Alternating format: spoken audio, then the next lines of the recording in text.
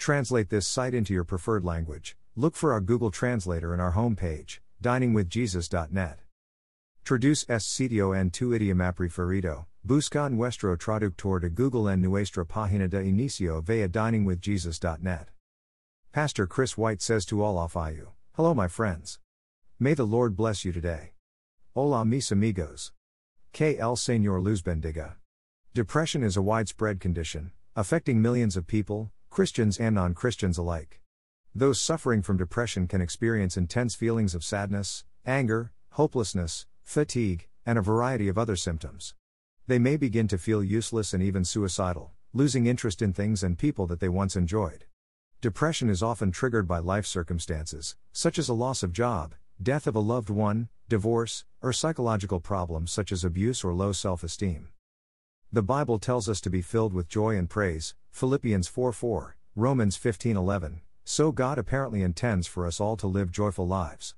This is not easy for someone suffering from situational depression, but it can be remedied through God's gifts of prayer, Bible study and application, support groups, fellowship among believers, confession, forgiveness, and counseling. We must make the conscious effort to not be absorbed in ourselves, but to turn our efforts outward.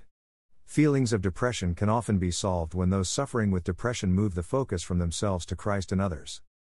Clinical depression is a physical condition that must be diagnosed by a physician.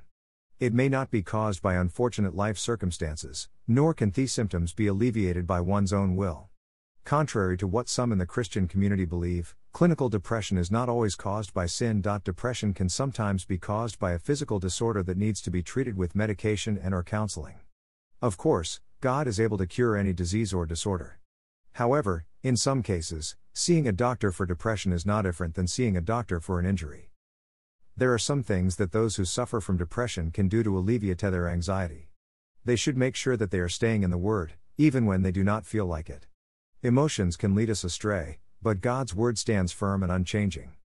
We must maintain strong faith in God and hold even more tightly to Him when we undergo trials and temptations. The Bible tells us that God will never allow temptations into our lives that are too much for us to handle, 1 Corinthians 10:13.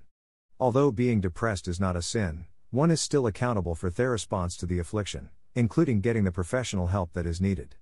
Through Jesus, therefore, let us continually offer to God a sacrifice of praise, the fruit of lips that confess His name, Hebrews 13:15. Copyright 2002 to 2019 Got Questions Ministries. All rights reserved.